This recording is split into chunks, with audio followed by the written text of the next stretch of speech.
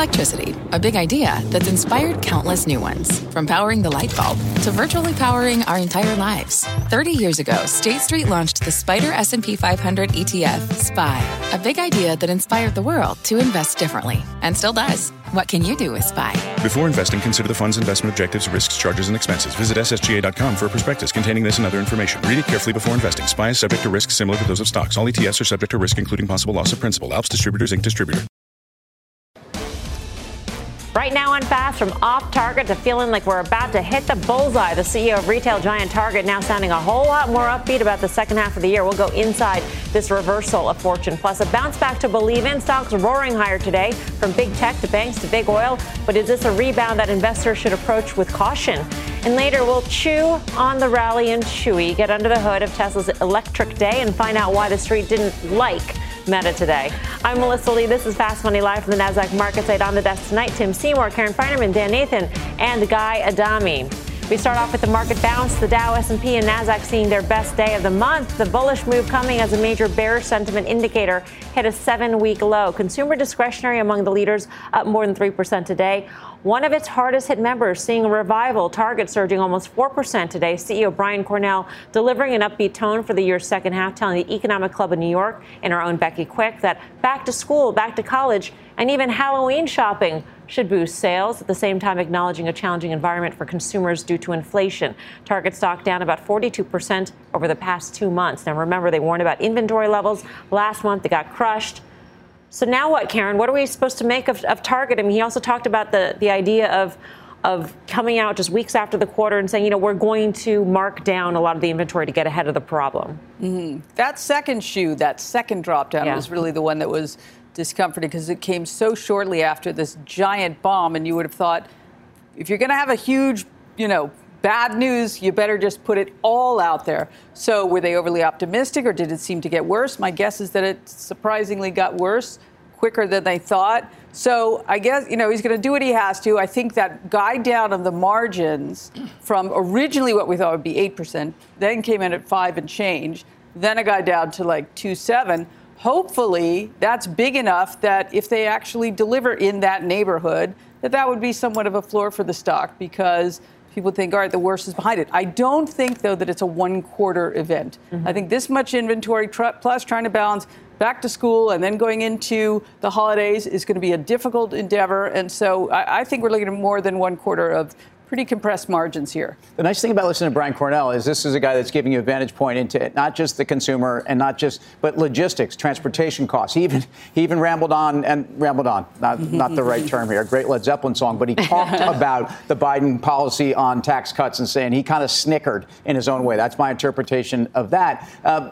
Transportation costs up, but the inventories and inflation at historic highs, to me, is a message that I think we're going to hear from other companies. The nice thing about the message today also, though, was he did say he expects a massive back to school, a massive holiday season. Yeah. He didn't say anything about the consumer being dead. He really pointed at that this has been an impossible time to manage inventories. I think we've all said this on this desk with regards to other sectors as well. The inventory dynamic is going to be extraordinary. What company isn't at some point going to be stuck with bloated inventories? And I think that's the state. Yeah, my takeaway looking at the headlines, and you mentioned, Mel, the stock's up 4% from a 52-week low, and it's down 35% or so. It literally looks like a half a tick on the chart. It doesn't really look that substantial. I'd say the headlines look very qualitative in nature, right? When you think about it, I mean, they're really. So we had that guide down a month and a half ago. Then we had the pre-announcement, and they were all like quantitative. There was a lot of data. There were guidance. And this is like really how I feel. And I'll just tell you this, going back 25 years in my career in this business, when you start hearing,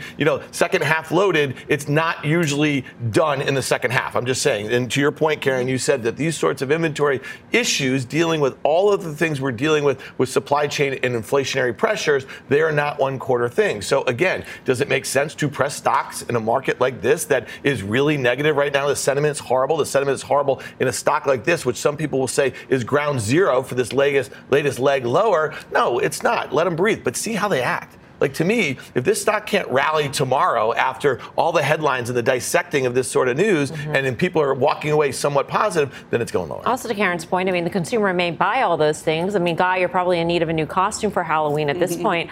But the margin on that costume for them is going to be razor thin. I mean, he was talking, first of all, Target is the second biggest net importer into the United States. And he was talking about shipping costs, logistics costs because of fuel going up $1 billion overnight. He used the word overnight because of what has happened in the energy complex. So, yeah, they can sell all the costumes they want. But the question is, what are their margins on it? Well, first of all, sister, not the costumes that I buy. There are a lot of margins in my costumes, number one. But we'll talk about that as we get closer to October. Now, I think, listen, this is my sense about Target quickly. I mean, they said everything they needed to say. If you're buying Target here, which, by the way, I think you can, you're basically betting that they're not going to go 0 for 3. They're not going to strike out. They had one strike with the quarter, second strike with the guide. I don't think it's going to happen again. I trust Brian Cornell's judgment. And I'll say this, in terms of valuation, even if it's only $11.5, $12 next year's earnings, you're talking about a stock that's trading at what, 12.5 times-ish forward earnings? Not cheap. Actually, probably as low as it's been on valuation in quite some time. I don't think you're going to be rewarded for it over the next couple months, but come fall, I think you're going to say, you know what, I'm glad I bought Target in the 140s. That's sort of my sense right here.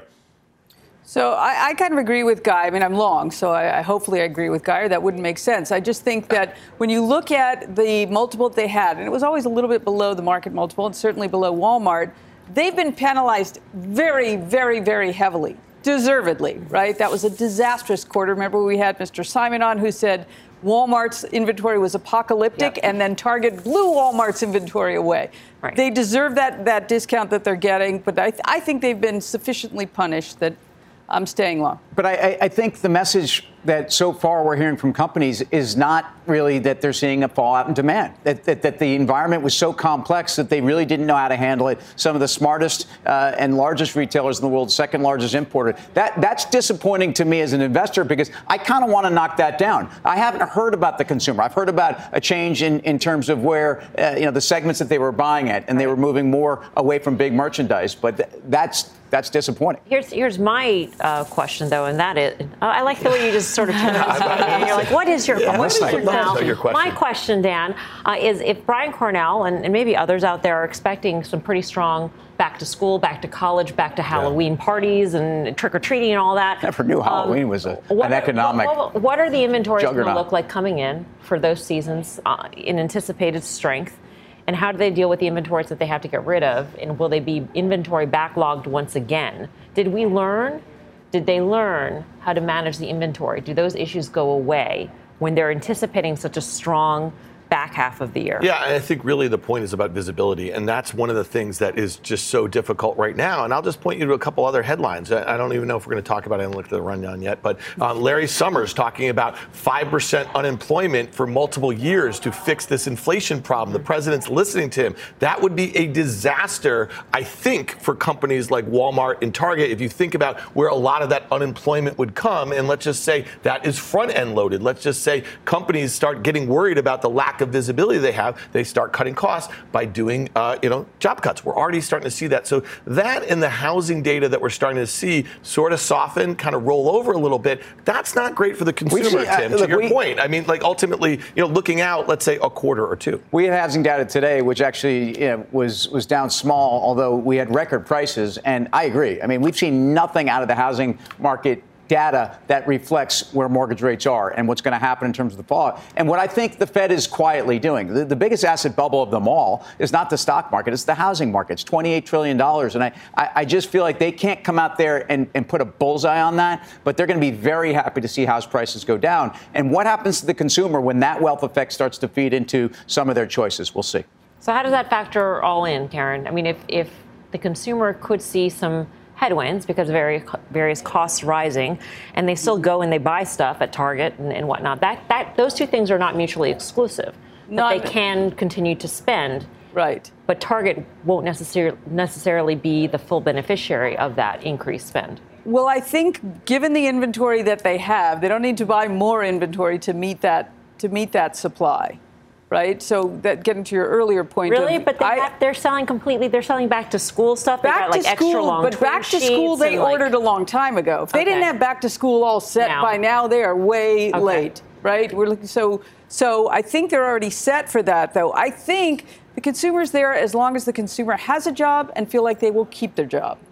But getting to your point, that's where I think you could see things unravel. If all these companies have inventory that needs to be cut and slashed, and Brian Cornell said, we're going to get ahead of this and we're going to be very aggressive. I mean, doesn't this ultimately mean that prices are coming down? It's not going to come down for food and gas, per se. No, it might come down for patio furniture if you're in the market for that. Very down. I am, actually.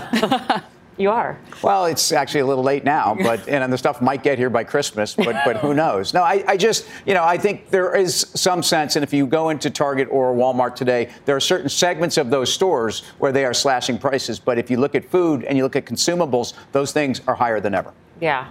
All right. Our next guest believes stocks are in a bottoming process. Lori Calvasina is the head of U.S. equity strategy for RBC Capital Markets. Lori, great to see you. Thanks for having me. It's good to be back. I read your target on the S&P 500, and I had to read it twice just to make sure I got the digits right. 4,700 is what you're seeing. What is the path there from here? So, look, I think our target assumes that we are going to find a bottom in this market soon. And one of the things that we've talked about is that when you come out on the other sides of these kinds of declines, the rebounds tend to be pretty fierce in terms of coming back.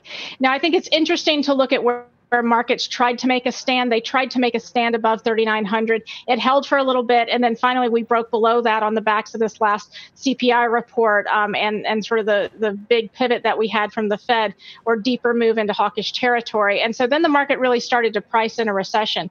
I think what the market's grappling with at this point in time is what kind of recession, if we get one, is coming. And I think that discussion is just getting started. But I do think that when you look at sentiment in the market, some of the sentiment gauges are telling us that we've really already reflected the worst of what's to come. You look at CFTC, for example, we finally started to really kind of hit the lows of the 2015-2016 industrial recession, which was all-time low in terms of U.S. equity futures positioning for asset managers. So really, it's the idea that we've pulled forward a lot of this pain that's coming on the fundamental side.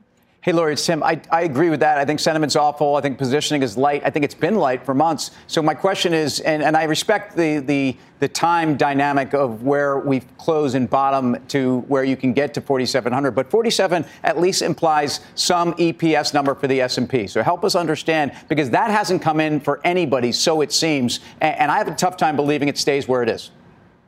Look, I think you're right. I think we do need to see numbers come down. But again, I go back to this kind of recession that the market might be anticipating. We spent some time over the weekend working through different recession scenarios. As I talked to investors last week, I think that they have a sense that they want to buy the market at around sort of 15, 16 times. They don't really need heroic valuation multiples to get back in, but they do need some confidence in the E. And so I'll spare you all the math, but we put together a sort of quick recession scenario that kind of models things after the 2020 economic downturn that we had.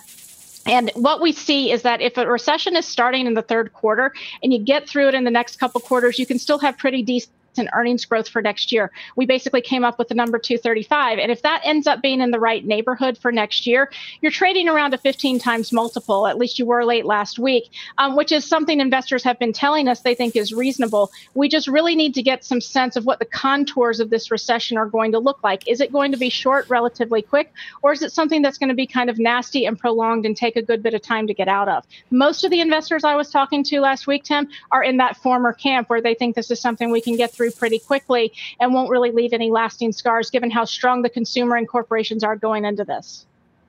Hey, Lori, it's Karen. So let me ask you something about how you figured out the scenario. In a recession, do you think are you modeling that the Fed will stop raising or ease somehow, and therefore we get back to a higher multiple? Because it would seem like then we really want a recession, whereas if this consumer and the market and the economy sort of hanging on, then the Fed keeps tightening and multiples come down.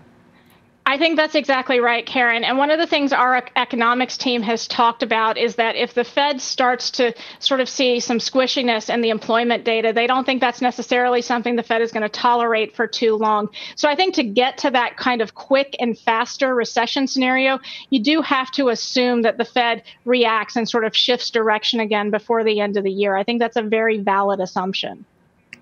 So a complete pivot then. I mean, what does that pivot look like in your forecast? To get to 4,700, what sort of pivot is it? Is it just you stop hiking rates or you're actually easing in some way? I think that you have to signal what the path is. I think that markets really want to see the Fed, before to view it as a true pivot. I think that the market would want to see sort of a scaling down of the rate increases and some sort of signal for the exit strategy and some sort of signal, frankly, that they are concerned about some of those, kind of difficult employment numbers that we think are set to come. So I think it's really, not just the actions in the short term, but the forward guidance that they provide and some sensitivity, frankly, that they do care about the employment side of the mandate. Lori, great to get your thoughts. Thank you. Thanks for having me. Lori Calvasina, RBC. Guy Adami, can you see 4,700? There's a lot to unravel there. I don't see it, but I'll tell you what I do see quickly. I mean, we talked about it Wednesday night after the Fed got finished speaking. I thought the next day you'd have a pretty robust rally. That didn't happen. But on Thursday, I saw something I hadn't seen in a while, panic on the downside, and I thought that was a good thing. I still think there's another 8%, 9% to the upside, gets us to 4,100 in the S&P, and then the next leg lower. In terms of forecasts, I think $235 for earnings is a little stretched. I'm probably closer to 210. And I think this valuation in this environment, 16, 17 makes sense. But I'll say this as well. If this Fed does pivot in the back end of this year and starts talking about lowering rates, there's something catastrophic going on. And quite frankly, with inflation north of 8% and their mandate now to get it back to 2%, I don't know how they can, well, I'll use this term. There's no way they can thread that needle. 0% chance. Yeah, and just to be fair, I mean, Lori has been relatively cautious on the economy, on the economic backdrop in general, and I think it really just highlights how difficult sometimes it is to mesh a kind of really uncertain economic backdrop with what might happen with risk assets that might bottom before the worst of the news is there. And again, I don't really see 4,700 anytime soon. That's basically back towards the all-time highs. In January, there was like 4,800, and I think we probably bottomed from much lower levels. And I also think something that I'm just going to be really consistent on, it's going to be time that really kind of makes the bottom. It's not going to be a V reversal because to Guy's point, if they do pivot after this aggressive hiking, the most aggressive hiking we've seen out of a central bank in decades, it's going to be for something that's not going to be so equity or earnings friendly for the S&P 500. I just don't see how they can pivot. You had Richmond Fed barking out there today saying we have to move faster. The breadth of inflation and the persistence level of it. But the more front-loaded things are, isn't it raises the possibility that they could reverse later on in the year? It does, but it just tells you how far off sides they are. We have Fed Powell. We have a semi-annual Humphrey Hawkins testimony later on in the week. I think we're going to get a lot more here. But Fed funds rates down to 350 towards the end of the year, and the Fed telling you they're probably 30 bips higher than that in 23. I think they have to go a lot higher. And again, they're going to have to go higher than the neutral rate to get there. Coming up, we're taking a trip to Splitsville after a big spin-off announcement from Kellogg. So which other companies could benefit from a breakup? We got the details next. Plus, stocks ripping higher today, rebounding from the worst week of the bear market. But what do the technicals say about where we are heading next? We'll hit the charts ahead. Do not go anywhere. Fast Money's back in 2.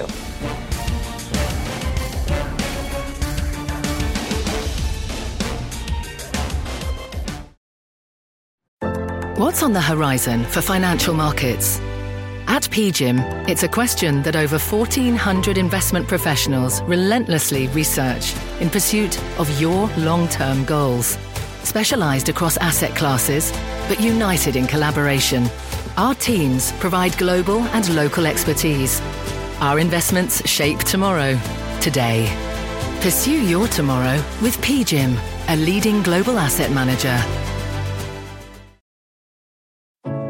What does it mean to be rich? Is it having more stories to share or time to give? Is it being able to keep your loved ones close or travel somewhere far away? At Edward Jones, we believe the key to being rich is knowing what counts. Your dedicated financial advisor will take a comprehensive approach to your financial strategy to help support what truly matters to you. EdwardJones.com/findyourrich. Edward Jones, member SIPC.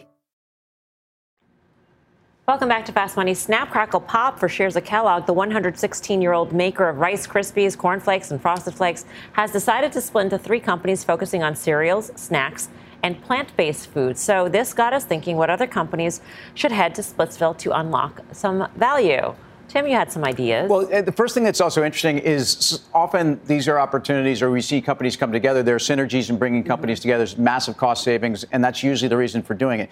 When you're breaking up these companies, you're actually adding costs. So there are dis-synergies to this, and it's something I think you have to be very careful of. I would just look at industries first and answer the question. Look at what's going on with the department stores. Look at their ability to spin off e-commerce business. We've heard about it with Saks, that dynamic with Macy's. So some of the parts makes a lot of sense to me. The other names that just seem to be ones we've talked about from the beginning of time, Google, and ultimately what you have here with the core business versus the YouTube business, which I think is undervalued. And the question is YouTube a media company, or is it really a digital ad company, or is it all the things that it is in between? And I think with Amazon, you have a dynamic with AWS and with the core e-commerce business, which, again, you have a high-growth business versus a relatively now low-growth business, one with high margins and one with very low margins. And right now, I don't see any reason why you'd want to separate them if you're the company.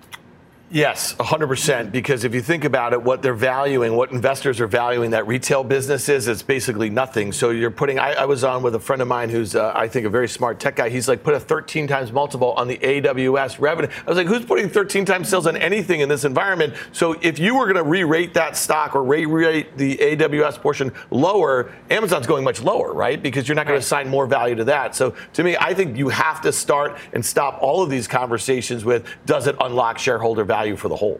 Yeah. Karen, would you be a happier Alphabet shareholder if it's split? I don't think that's the problem, really. I feel like. No, but is it optionality, and is it a driver, is it a catalyst? Because I think we've said that about YouTube, undervalued. No. I guess YouTube's undervalued, maybe, but not anymore. I think the valuation of these properties is coming down, right? So I'm not so sure. I always thought that. I do think the transparency that Ruth Porat has brought has helped the valuation a lot, and the financial engineering, the buyback. But one that we didn't mention that is doing a split, J&J, it's going to take a long time, but the consumer part of their business, I think, will be interesting. Yeah. Guy, which split have you heard about here on this desk that you are a fan of? J&J is interesting. Let me just throw this out there just to be the counter voice. If you need to split your company up in order to unlock shareholder value, then you're running your company poorly. You're not telling your story well enough. The street clearly doesn't understand. That's my take on the whole thing. Like, why do you have to break it up in order to get rewarded for it? Tell your story better, and maybe the stock market would start rewarding you for the company that you have. Just throwing that out there because why not? Well, I think of activist shareholders, though, and whether it's a Nelson Peltz and where he's been a Procter & Gamble. I mean, breaking up companies into pieces, at least historically, has been a way to value the parts. I agree, though. Companies should not have to come up with capital markets dynamics and tricks, essentially, to add value. But I do think companies, many cases, are worth more than the sum of the parts. All right. We are just getting started here on Fast Money. Here's what's coming up next. A ton of green arrows today as stocks shake off their worst week of the bear market. But is the rally just a head fake? We'll hit the charts next to find out. Plus, a ferocious day for Chewy. Shares jumping as analysts sink their teeth in. So should you get your paws on the name? Or let sleeping dogs lie? You're watching Fast Money, live from the NASDAQ market site in Times Square. We're back right after this.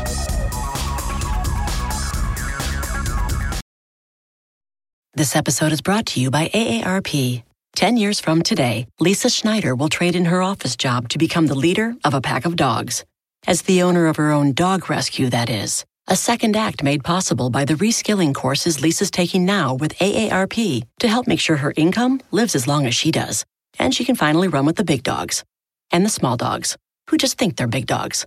That's why the younger you are, the more you need AARP. Learn more at aarp.org/skills.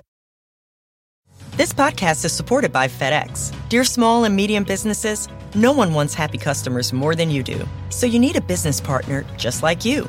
Like FedEx, who understands your passion for serving your customers because they have the same commitment towards you. That's why FedEx offers you picture proof of delivery, packageless and paperless returns, as well as weekend home delivery to 98% of the U.S. on Saturday and 50% on Sunday. See the FedEx service guide for delivery information. What's more, FedEx Ground is faster to more locations than UPS Ground. Trust FedEx for timely deliveries. See what FedEx can do for your business. Absolutely, positively FedEx. Welcome back to Fast Money. Call it a rally, a bounce, a rebound, whatever you want to call it. They all fit today's action. All three major averages roared higher today. The S&P with its best day since early May. All 11 sectors in the green today, led by energy. The Nasdaq up around 2.5%. The Dow finishing the session up close to 650 points. Check out the gains in United Healthcare. It alone accounted for about 190 points on the Dow. Do you buy this rally, Guy? Do we see the worst of it? I think in the short term, absolutely. You know, I thought the panic was on Thursday. Friday was sort of sideways. Today makes sense. I think the market can rally for the next couple weeks, quite frankly, 8-9%. But then I think you're selling it again. I think this rally is going to provide you with the opportunity to make sales and then look for a subsequent move down to probably, I don't know, 3,400. And I'll give you one more little tidbit, because why not? It may come in the form of Apple earnings, not necessarily the quarter, but potentially their guide. And if Apple guide suggests like what I think is going on, and Katie Huberty from Morgan Stanley has been cautious. She hasn't been that way in quite some time. I think that's what takes the market the next leg lower. Yeah, we are in this little, I don't want to say honeymoon period, but information vacuum maybe is a better term for it ahead of earnings season, Karen. Yeah, I mean, we're just back to where we were Thursday at lunch. So it felt like a big rally, but, you know, and I've been positioned for a little bounce, but mostly long. So it's been, you know, a dreadful, dreadful month. But I think we maybe have a little more room to run. I agree with Guy. I don't know if it's going to happen tomorrow or not, but I still think there's a little more, there's room above for some relief rally to continue. Would you use these rallies to sell? Yeah, look, the 21.5% move in 50 sessions from April 1 down in the S&P left you in a place where stuff's very oversold. We've digested also, think about what we digested last week in terms of the move and the yield curve, but mostly just rates outright. And so I think you have. You've had three rallies, certainly two decided rallies of north of 9% in the S&P since January. This is an opportunity, especially if you can get some sense from a couple of the data points on inflation. And that would really be, I think, the catalyst to giving you more of that trading range. But would agree, you know, somewhere up to around 4,200, I think we have some room. I think down to 3,800 and change, we've certainly been testing that. I actually think the next level is 35. Yeah, I'll just say this, quarter to date, I mean, it's got to be one of the worst quarters we've had in the market. The S&P is down nearly 17%.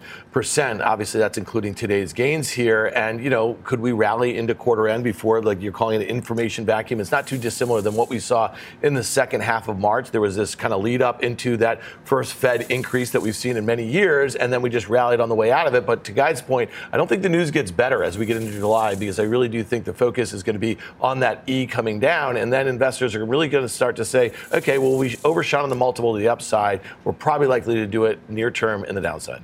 For more on where the markets could be headed next and where to find opportunity, let's bring in Katie Stockton, founder of Fair Lead Strategies. Katie, great to see you. You too. So what are the next levels to watch in the S&P?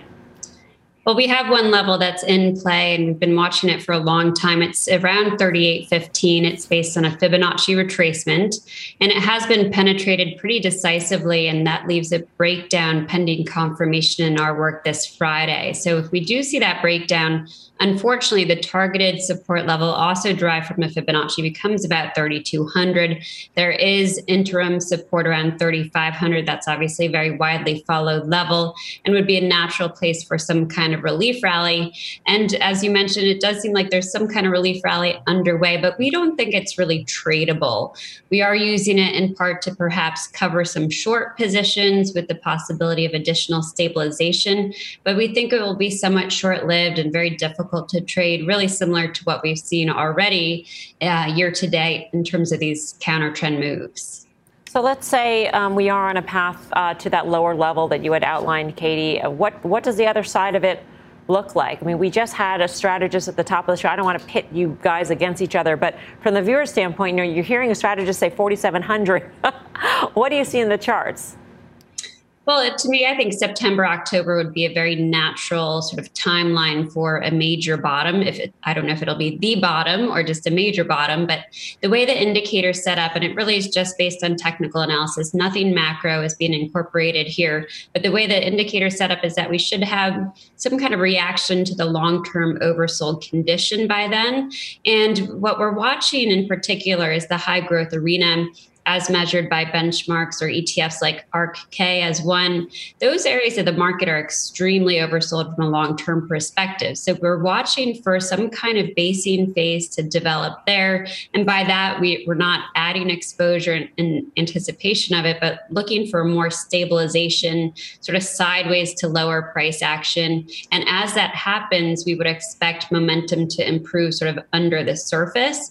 And that's where confidence would be restored, in our opinion, enough to get the market out of this bear market cycle. So we're watching for basing phases to develop in the most oversold areas of the market as really a precursor to that kind of big major low. Do we need to see big cap technology go down more in order for this overall basing to happen?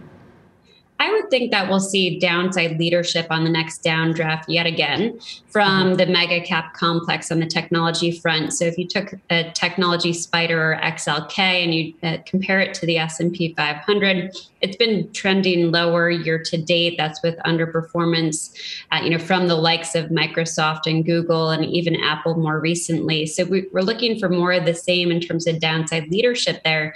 And it's hard to picture the major indices weathering that very well, as you can imagine. So based on the indicators alone on their long-term charts, so looking at their monthly bar charts, they have a little bit more room than the higher growth arena in terms of downside to oversold territory. All right. Katie, great to see you. Thank you. You too, of course. Katie Stockton, a fair lead. Guy, more downside. I mean, Chris Verone just on Friday was saying 100 for Apple. Well, 100, I mean, if Apple were to trade 100, that would, to me, if doing the back of the envelope math, it gets you an S&P somewhere between 3,100 and Tim's 3,200. So that would be, I think, catastrophic. I mean, I don't think anybody thinks Apple, well, I shouldn't say that. I think people would dreaming they could buy Apple that low. I don't think it gets there. Tim has mentioned 115 a number of times. And I got to tell you, into their July 26th, I believe that's on the report release, that starts to make a lot of sense given the backdrop. So I'll say again, I think the market can rally from here another 8 or 9%. I think that's where you're taking money off the table and you're looking for that flush into Apple earnings at the end of July. Yeah. Dan? Yeah, so if you look at the pre-pandemic high in February 2020, the S&P 500, it was about 3,400. And if you want to use the 10-year average multiple, the S&P 500 about 17 times, you could say that in a bear market and a recession, that should be lower. But let's just use the 10-year average. And you want to say that earnings growth at high single digits for the S&P 500 for this year are still too high. We all agree on that. We all been talking about that. And let's just say they're flat. Okay, worst case scenario, maybe that's $200 times 17 gets you to 3,400. That's when I would start thinking down 30%. Round tripping the entire move. That's how you have to think about bear markets. It's like, just like we all knew things were getting a little too overzealous late last year, early into this year, you're not going to know. It's going to have to feel really bad before you say, all right, we're probably over. Down 30% in the S&P 500, retracing all all of that is probably at a place where you start to feel like things are really bad. Earnings revision downward, though, for the street consensus to 200. So I totally agree with getting back after the fact, though, just to be fair. Getting back to pre-pandemic levels on a lot of different stuff. And you have to remember that the S&P did 15% from October of 2019 into that pre-pandemic high somewhere around Feb 2020. So again, it was a market that rallied heavily into the pandemic, crashed. And so using that high point, I think might even be generous if you're actually trying to figure out where things should move to. All right, coming up, Meta meltdown shares sitting out today's big rally. We'll tell you what had the company formerly known as Facebook formerly in the green. Plus, Tesla shares in high gear, the EV maker surging, lighting up the options pits. We'll tell you how traders are playing this one when Fast Money returns. Get your trades to go with the Fast Money Podcast. Catch us anytime, anywhere. Follow today on your favorite podcasting app. We're back right after this.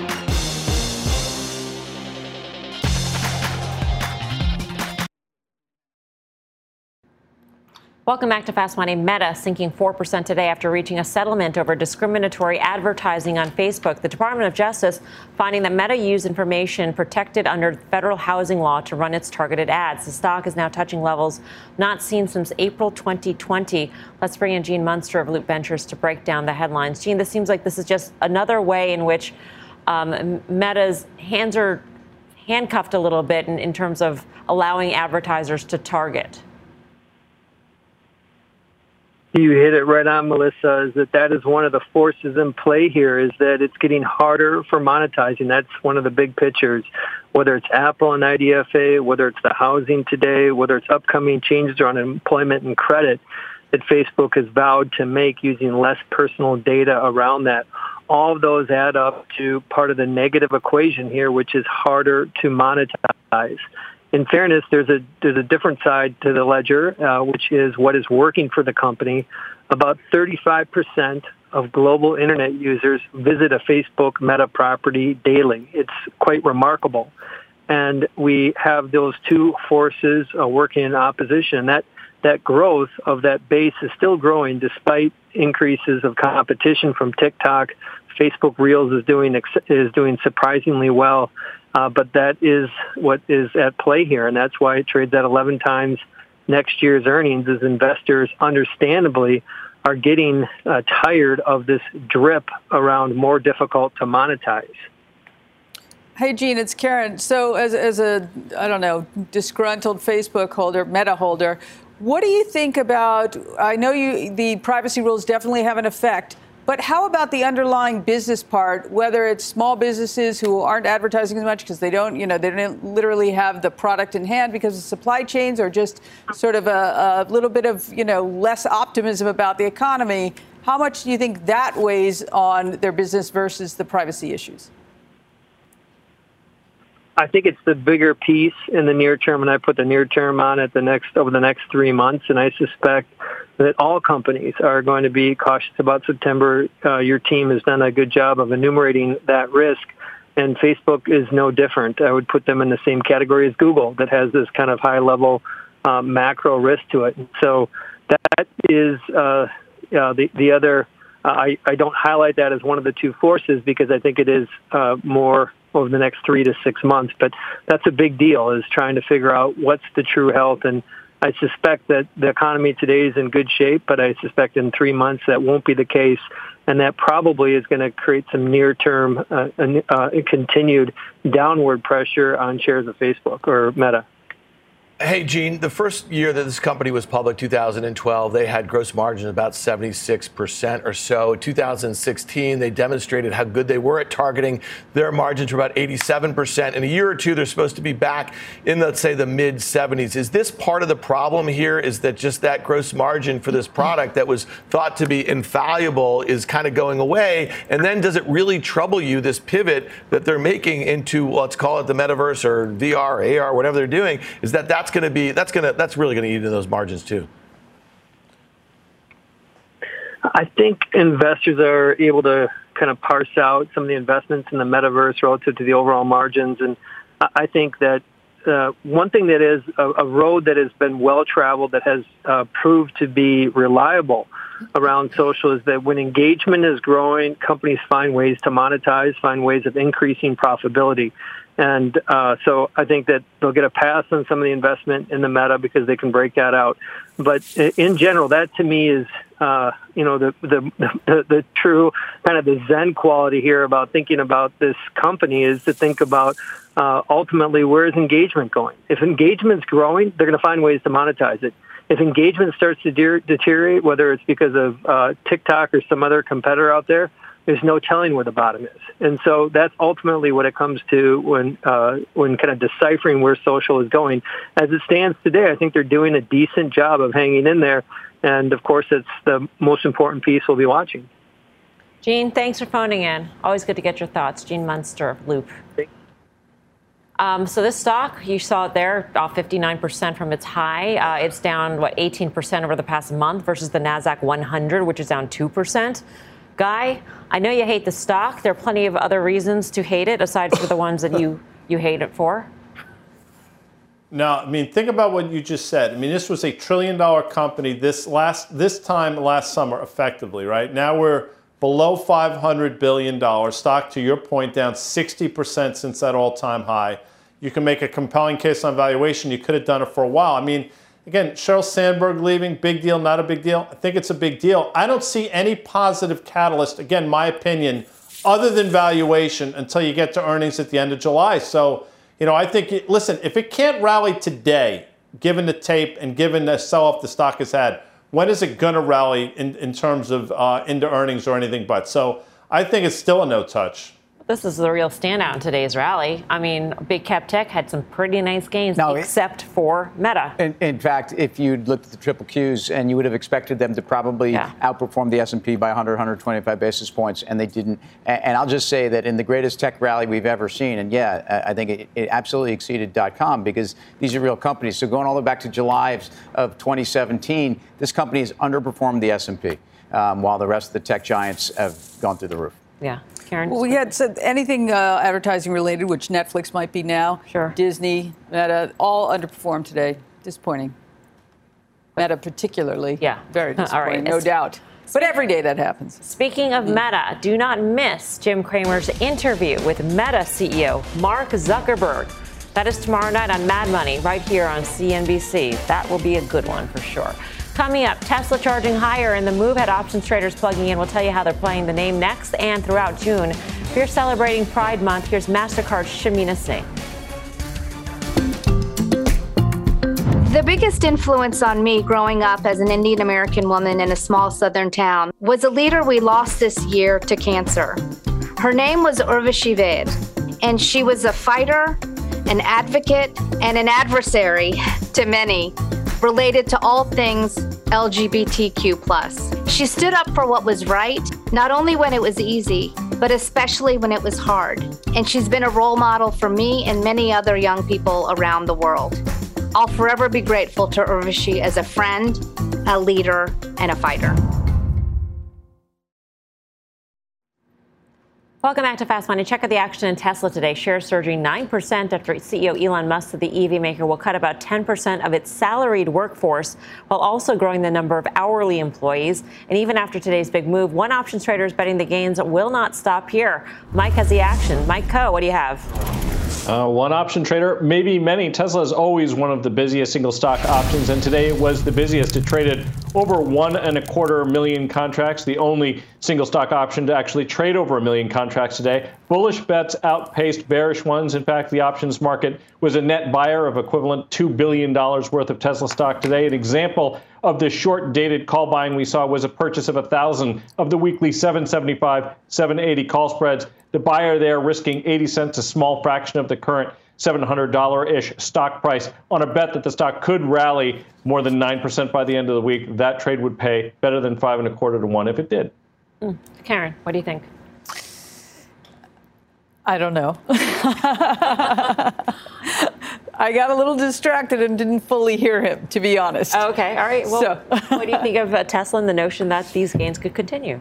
I don't know. I mean, to me, I feel like the Twitter thing has so much more to do with it. And I thought David Faber brought up something really interesting about him talking about the loan. That's maybe an out. So I don't know. It's just the flip side of Twitter. Yeah.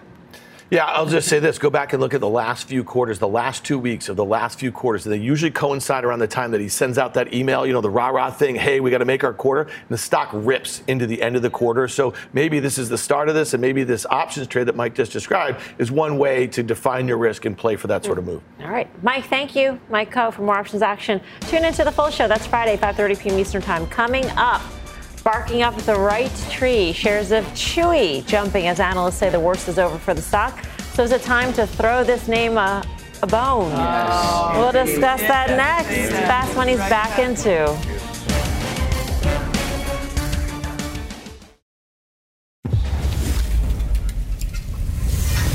Welcome back to Fast Money. Chewy topping the tape today. Shares soaring 11% after an upgrade from Wedbush. Analysts citing strong customer retention and an attractive valuation on the company. Tim, you own this one? I don't own Chewy, but I've talked about Woof before. Right. So the whole space is certainly a case where you're going to see a lot of resiliency to the downside. There's not, people don't stop spending on their pets. In fact, probably outside of their children, this is where. But the gross margin improvement, in fact, their gross margin was 27%. They had a very good first quarter. They surprised to the upside, and this was after a couple quarters where they were pushing back on that. So I don't think you get carried away. You've had a decent pullback in the name. I think the valuation says you own it here. Let's hope they don't stop spending on the pets. But the thing is, during the pandemic, we saw a lot of pet adoptions, and pardon the term, but I mean, some pet owners are fair weather friends to their pets, right? They needed a pet during the pandemic. Not Guy Adami, by the way. He is, no. He is as loyal to his doggies. Dog. Yes. Dog guy. Treats the dogs probably better than, I don't know. A lot of other members of this episode. Well, I'll tell you this. I mean, I treat my dogs better than I'm treated on Twitter, if you want to follow me on Twitter one of these days. Real quick, in terms of the stock, I'm with Tim on this one. I mean, that quarter on June 1st was really good. Supply chains seem to be working now in their favor. And one of their directors just announced a purchase of, I think, 180,000 shares. That's not insignificant. So, listen, a $35 price target is not necessarily a ringing endorsement with this upgrade, but there are other people much higher on the street, and there's a pretty decent short interest. I think it goes higher. Yeah. Dan, have you ever trafficked, or would you ever traffic in this one? No, but I will say this. Dan's a pet guy too, as we have seen from his. I have two cats and a dog. And here's one thing: I think there was this trade up to these higher end products for a lot of things. I think that probably comes back in a more difficult environment. Yeah. And I do think that some of the behavior that when you couldn't spend money elsewhere. So I don't know how this could avoid the trap of other retailers. Yeah, you know what I mean. So, yeah. Okay. Up next, final trades.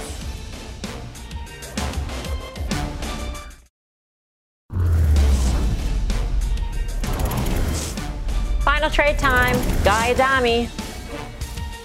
On what's been a dicey tape, Amgen has held in pretty well. AMGN. Tim Seymour. We've talked about trading ranges on the show, and I think that's what the market gives us. In China tech names, Alibaba is one where making higher lows, and I do think up to 123 to 125. You actually have a trading range breakthrough there. I think you go higher. Karen Feinerman. Yeah, Merck has been down a lot in this terrible month. Nice rally today, but I still think there's more upside. MRK. Dan Nathan. Yeah, we spent some time trying to read the tea leaves when the market's going to bottom. Keep an eye on the bank stocks. Look at this XLF. The relative underperformance of major banks like JP Morgan are saying something to me.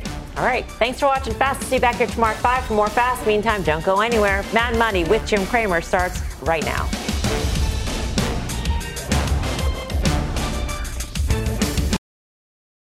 This podcast is supported by FedEx. Dear small and medium businesses, no one wants happy customers more than you do. So you need a business partner just like you. Like FedEx, who understands your passion for serving your customers because they have the same commitment towards you. That's why FedEx offers you picture proof of delivery, packageless and paperless returns, as well as weekend home delivery to 98% of the U.S. on Saturday and 50% on Sunday. See the FedEx service guide for delivery information. What's more, FedEx Ground is faster to more locations than UPS Ground. Trust FedEx for timely deliveries. See what FedEx can do for your business. Absolutely, positively FedEx.